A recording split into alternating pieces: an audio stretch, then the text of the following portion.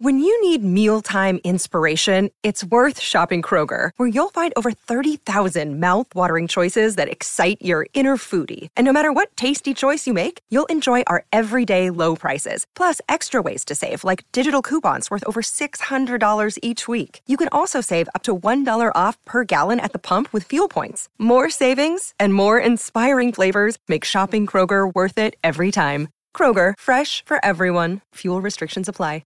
In this episode, I talk about personal branding and the number one mistake we all make when applying for jobs.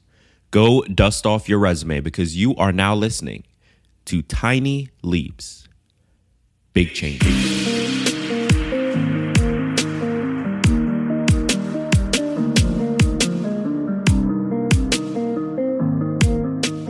The song for this episode is a three-way collaboration between Vans, Balco, and Francis Durrell. Now, I've never heard of any of these artists before, but the song is phenomenal. It's called All I Need, and I like it because it blends smooth hip-hop beats with some very new-age indie hooks, and it does it extremely well.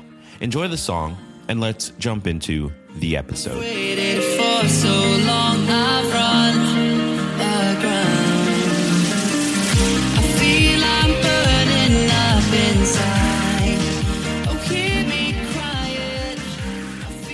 Welcome to another episode of Tiny Leaps, Big Changes, where I share simple strategies you can use to get more out of your life. My name is Greg Clunas, and take a minute to imagine this. You're applying for jobs. What do? Maybe clean up your LinkedIn profile, maybe go through your resume and reorganize things. Or maybe you start writing some cover letters that start with Dear Sir / Madam. All right, pause for 1 second. That process worked well just a few years ago. In fact, that's exactly what most of us did to land our first jobs. But we don't live in that world anymore. But unfortunately, most people act like we do when they're applying for jobs. It doesn't make much sense. When you're applying for jobs against 1,000 other equally qualified people, why would you go about things the normal way and get lost in the pile? In fact, there's only two ways to win nowadays in that old system. Number one, you apply early enough that you're guaranteed to be seen just by being one of the first. Or number two, you know someone there who can push you through. Do you have either of those advantages? Yes? Great. Stop listening to this episode because it may not be of much help to you. But for those of you who are still here, who do not have those advantages, let's talk about what does work consistently in the world we live in today. Ready? Listen closely. Personal branding. All right, let's unpack this. What is personal branding? An article titled How to Build a Personal Brand While Job Hunting on Inc.com says this, quote, personal branding is a lot like traditional branding. It's a series of strategies and techniques that shape an appealing identity, maximizing the practitioner's chances of attracting new attention. For traditional companies, that strategy is about attracting new customers and building relationships with current ones. But for the individual job hunter, it's about establishing your professional identity to woo and attract potential employers. End quote. In the same way that a company builds a brand by promoting an idea that they stand behind, personal branding is the practice of people marketing themselves and their careers. Put basically, it's you sharing who you are, what you're interested in, and what you've done.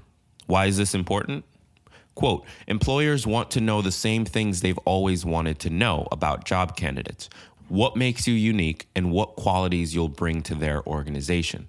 But a resume that simply lists your experience is no longer quite enough to answer those questions. End quote. That was from an article titled The New Rules of Personal Branding for Job Seekers on Fast Company. Personal branding is important because employers still care about the same things they have always cared about, but your traditional resume just doesn't communicate it well anymore. In today's world, when employers can get all the information they need about you online, chances are they know much more than what your resume says. Or, consider this, they probably aren't even bothering to look you up because you didn't give them a reason to. The fact that you worked at some other company doing something remotely related isn't interesting. What do you stand for? Why are you interested in this job? What piques your curiosity? That's the information that a well-controlled personal brand can communicate to your audience, which in this case is a potential employer. Quote, does your CV say you are hardworking and dedicated like everyone else? Employers are not interested in what you say about yourself because they want to see the living proof of who you say you are. The quality of a successful brand is determined largely by the degree of consistency between what the brand claims it will deliver and what it actually delivers. End quote. This quote is from the article How Your Personal Brand Can Help Your Job Search. Now, I think my point is pretty clear, right? If you're looking for a job, start putting your focus into controlling your personal brand and communicating it to employers.